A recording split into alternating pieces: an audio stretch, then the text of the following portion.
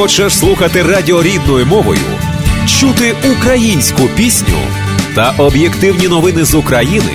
Підтримуй Незалежне Радіо. 7:29.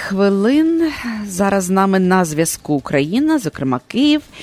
І, власне, будемо говорити зараз з Андрієм Чернюком, кінопродюсером і нашим добрим приятелем. Привіт, Андрію, чи чуєш ти нас? Привіт, Оксано, чую добре. Я, чесно кажучи, скучив за ефіром Незалежного радіо. Ось. Час летить швидко. Так. І цього року буде 15 років. Пройшло вже 15 років. Так, пройшло вже, Андрію. Як ми вперше вийшли в ефір, вже в нас було 15-річчя. Ми, правда, бурхливо його не святкували. От. Але все-таки це вже минуло, так. Ну, дуже швидко летить час. Я навіть можу собі уявити, що діти, які тільки народилися, коли ми вперше виходили в ефір на хвилях Незалежного радіо, тоді 850 AM, це було, я пам'ятаю. Зараз вже ходять до коледжів і так. Досить дорослі. Це було 850 AM, так? І, здається, це було від 9-ї години. Ні, від 7 до 9, здається, ми тоді виходили. Від 7 до 9, а під час помаранчевої революції у нас було від 7 до 10. Нам подарували, якщо ти пам'ятаєш, так. Подарували годину, я і пригадую. Ми мовили 3 години, і ефір був дуже насичений і цікавий. Це був 2014 рік. 2004. Ой, вибач. 2004, так, бачиш, я, коли ти сказав про революцію, в мене зразу асоціація тепер вже з 2014-м, так, це був 2004-й помаранчева революція, саме тоді в листопаді. Пригадую, що ми посвячували наше радіо, і був таке урочисте таке відкриття, так, це вже минуло 15 років. І, власне, ти, Андрію, і був, можна сказати, серед тих піонерів, які започаткували Незалежне радіо в Чикаго.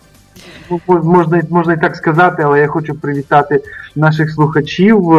Я впевнений, що є сотні, може й тисячі людей, які слухають Незалежне радіо впродовж 15 років і отримують задоволення щоранку, з понеділка до п'ятниці, і дізнаються про багато цікавого і корисного. Хочу вірити, що це саме так, Андрію, і дякую, що ти все-таки залишаєшся з нами впродовж тих 15 років, нашим добрим приятелем. Періодично виходиш з нами в ефір, і ось, власне, сьогодні, так як ти кінопродюсер, власне, ми вирішили тебе залучити до розмови, оскільки виглядає так, що українське кіно набирає обертів і досить потужно.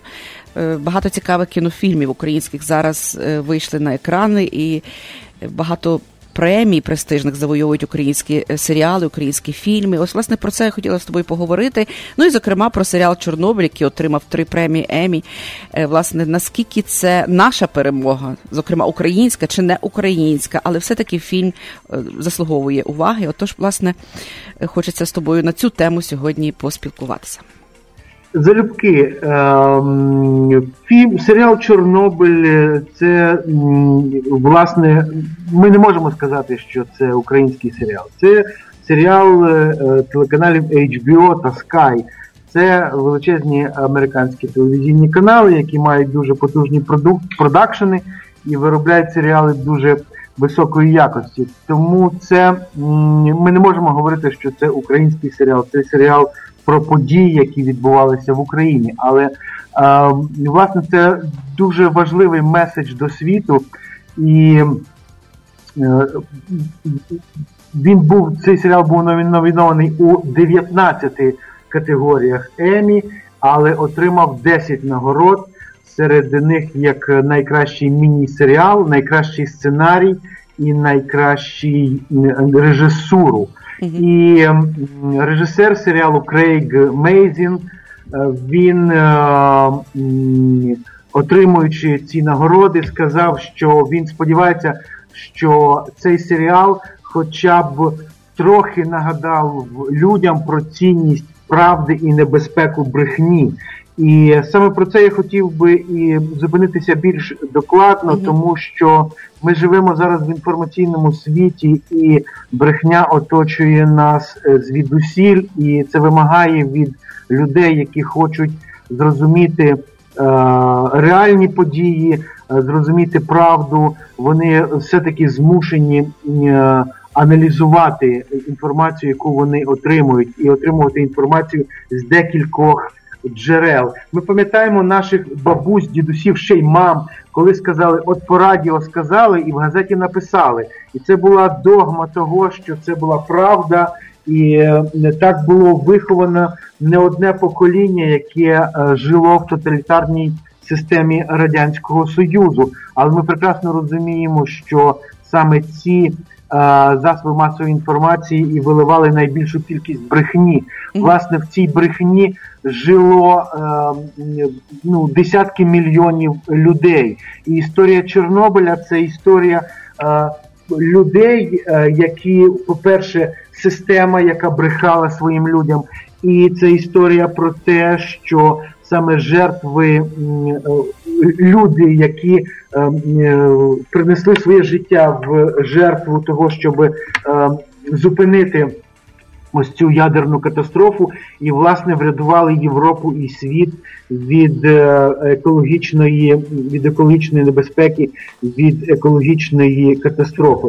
Що приємно сказати, що автор сценарію Крейг Мейзен має українське коріння, але я подивився, він народився в Нью-Йорку, можливо, хтось його з батьків, чи з дідусів, чи з бабусів має українське коріння, але він про це згадав і сказав, що це допомогло йому відчути глибину трагедії. Власне, ця історія була знята по книзі з білоруської письменниці Світлани Алексієвич. Ця книжка має назву «Чорнобильська молитва». То виявляється ще... Тобто фільми є про Чорнобиль, так я розумію? Тобто цей фільм не є поодинокий, цей, який завоював Еммі. Ні, власне, це книжка, по книжці був написаний сценарій, і американці зняли фільм. Фільм знімався в основному в Литві, тому що вони знайшли електричну станцію, яка фактично була ідентична тій, що будували в Чорнобилі. Це така була типова атомна електростанція, і місто, яке побудовано біля цієї литовської електричної станції, воно повністю нагадувало Прип'ять. Тому в основному сцени, коли Чорнобильська станція була ціла, знімалися в Литві.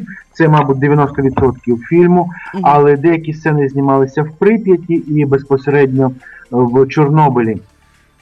Але хочу сказати, що в сьогоднішньому світі кіно – це не тільки розважальний і повчальний, скажімо так, контент, це ще ідеологічний контент і зброя в руках поганих людей, які погані хлопці, я їх називаю пропагандисти.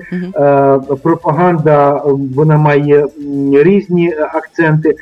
Після виходу і успіху серіалу «Чорнобиль» росіяни терміново зняли свій серіал «Чорнобиль» для того, щоб показати свою точку зору, і в російській версії серіалу «Чорнобиль» винні в вибуху на Чорнобильській атомній станції агенти ЦРУ. Тому росіянам показується, що це американці підірвали Чорнобиль для того, щоб розвалити Радянський Союз. І, власне, це може викликати посмішку на вустах людей, які розуміють всю безглуздість цього меседжу, цього посилання, але люди, які живуть вже 20 років, тому що Путін прийшов до влади в Росії в 2000 році, тобто 19 повних років, майже 20 років він при владі. Якщо ми говорили щойно, що вже дорослими стали діти, коли вперше почули ефір Незалежного радіо, то можна сказати, що люди, які не уявляють собі Росію без Путіна і без путінської пропаганди, це ціле покоління, 20 років, і тому вони сприймають, власне, от все, що оця така тоталітарна рабська психологія, от по радіо сказали, по телебаченню показали, в газеті написали, і це приймається як догма. І тому хочу сказати, що кіно – це не тільки розваги, але це і зброя. І воно має дуже і дуже великий вплив і значення в формуванні саме свідомості націй, свідомості громадянського суспільства, відчуття свободи і дуже багатьох важливих речей, які потрібні в сьогоднішньому світі 21-го століття. Андрію, а ось ти знаєш, що цікаво, що цей серіал «Чорнобиль» досить масово подивилася молодь, насамперед українська молодь, яка деяка з них, можливо, в свій час і не чула, що таке Чорнобиль.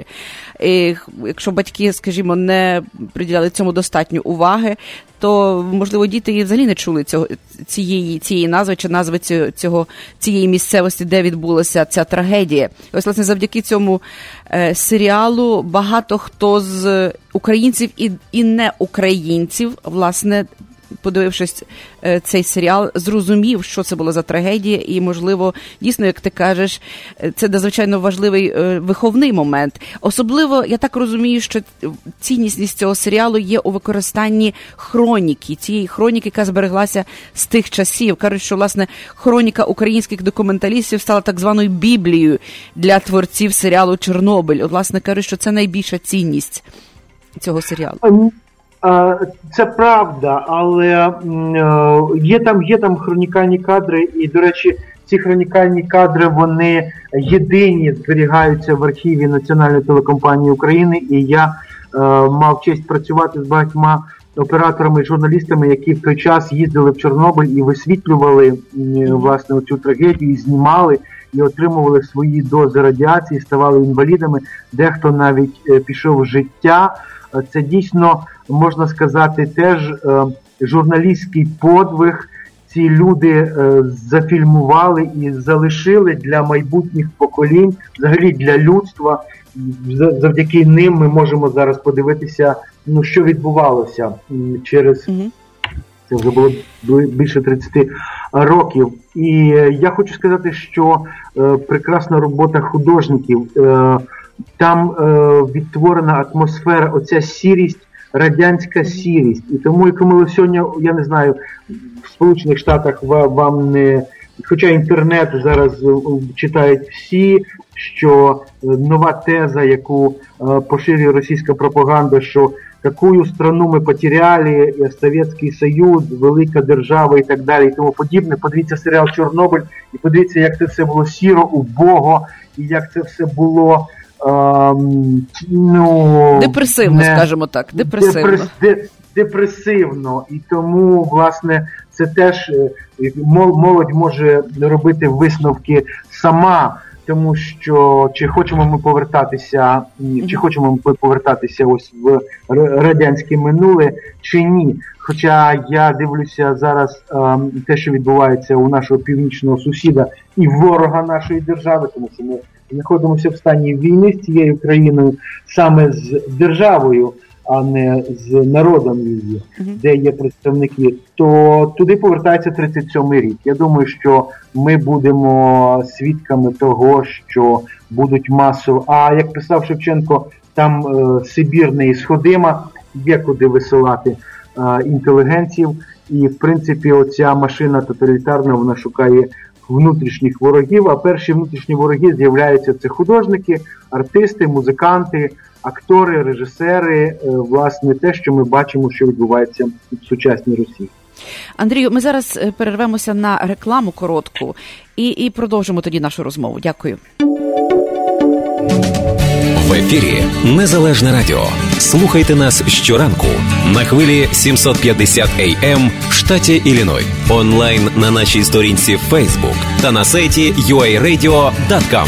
Відтепер Незалежне Радіо також можна слухати із звичайного телефону в будь-якій точці Сполучених Штатів. Наберіть 773-299-78-78. Слухайте запис останнього ефіру в зручний для вас час.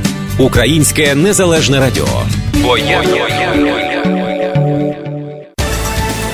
7:46. Ми зараз говоримо з кінопродюсером Андрієм Чернюком. Він з нами в ефірі. Андрію, ти на зв'язку?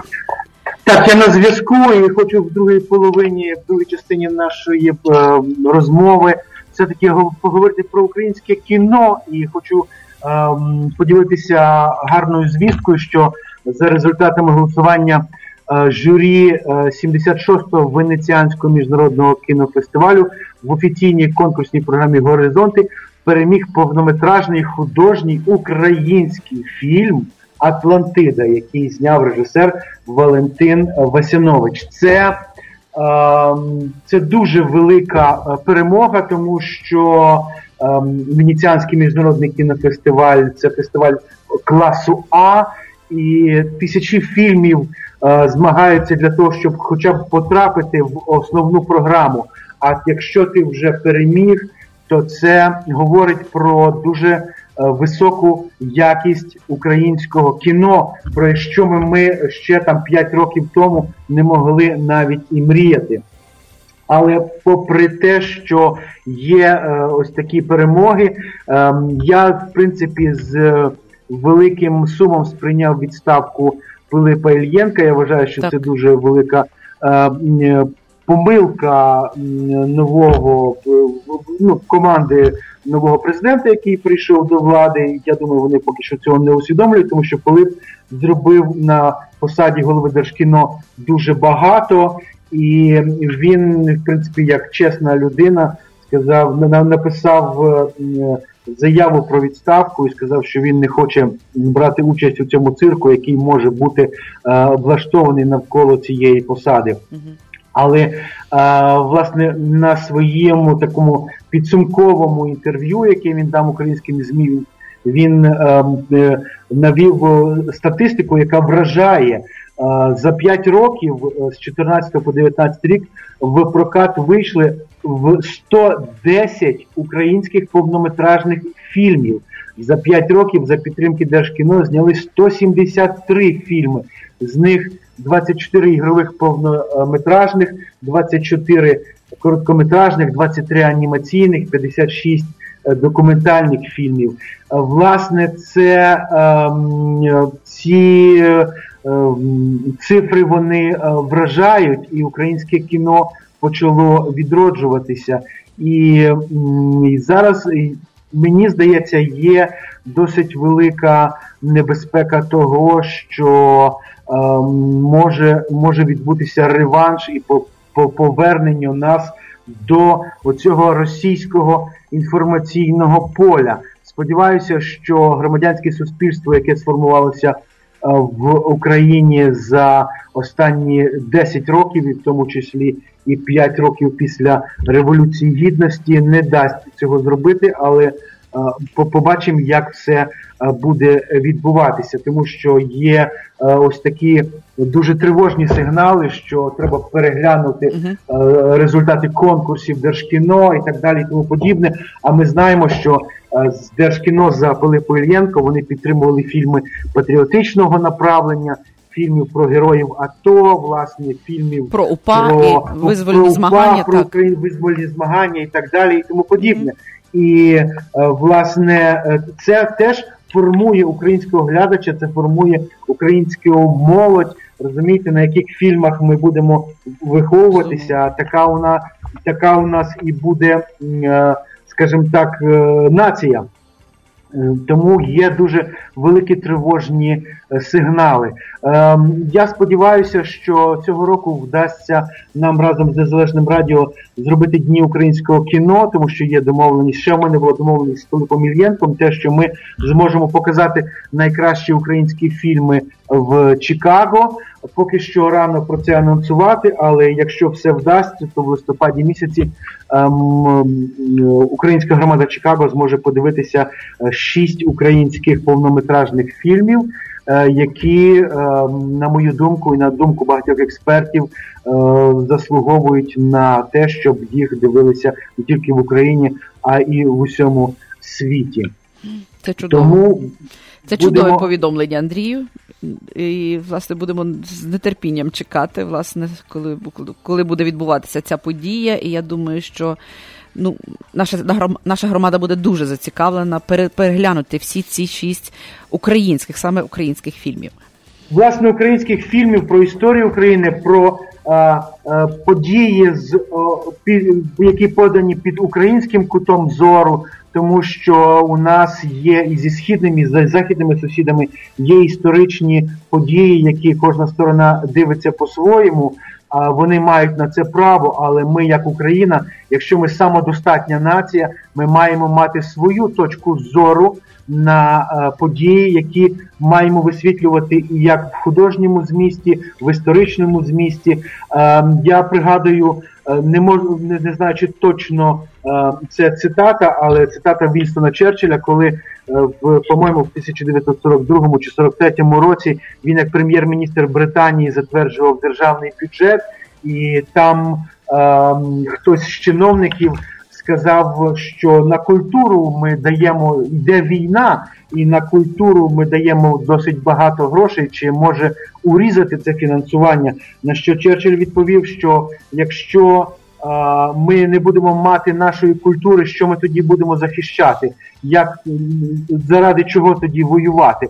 Власне, ось кіно – це одна з таких стовпів культурного самовизначення народу, який є в сучасному світі. І тому, власне, оці фільми про Крути, про УПА, про визвольні змагання, про нових героїв, які народилися і віддали своє життя за незалежність України протягом останніх 5 років, про це треба говорити і про це нам не можна забувати.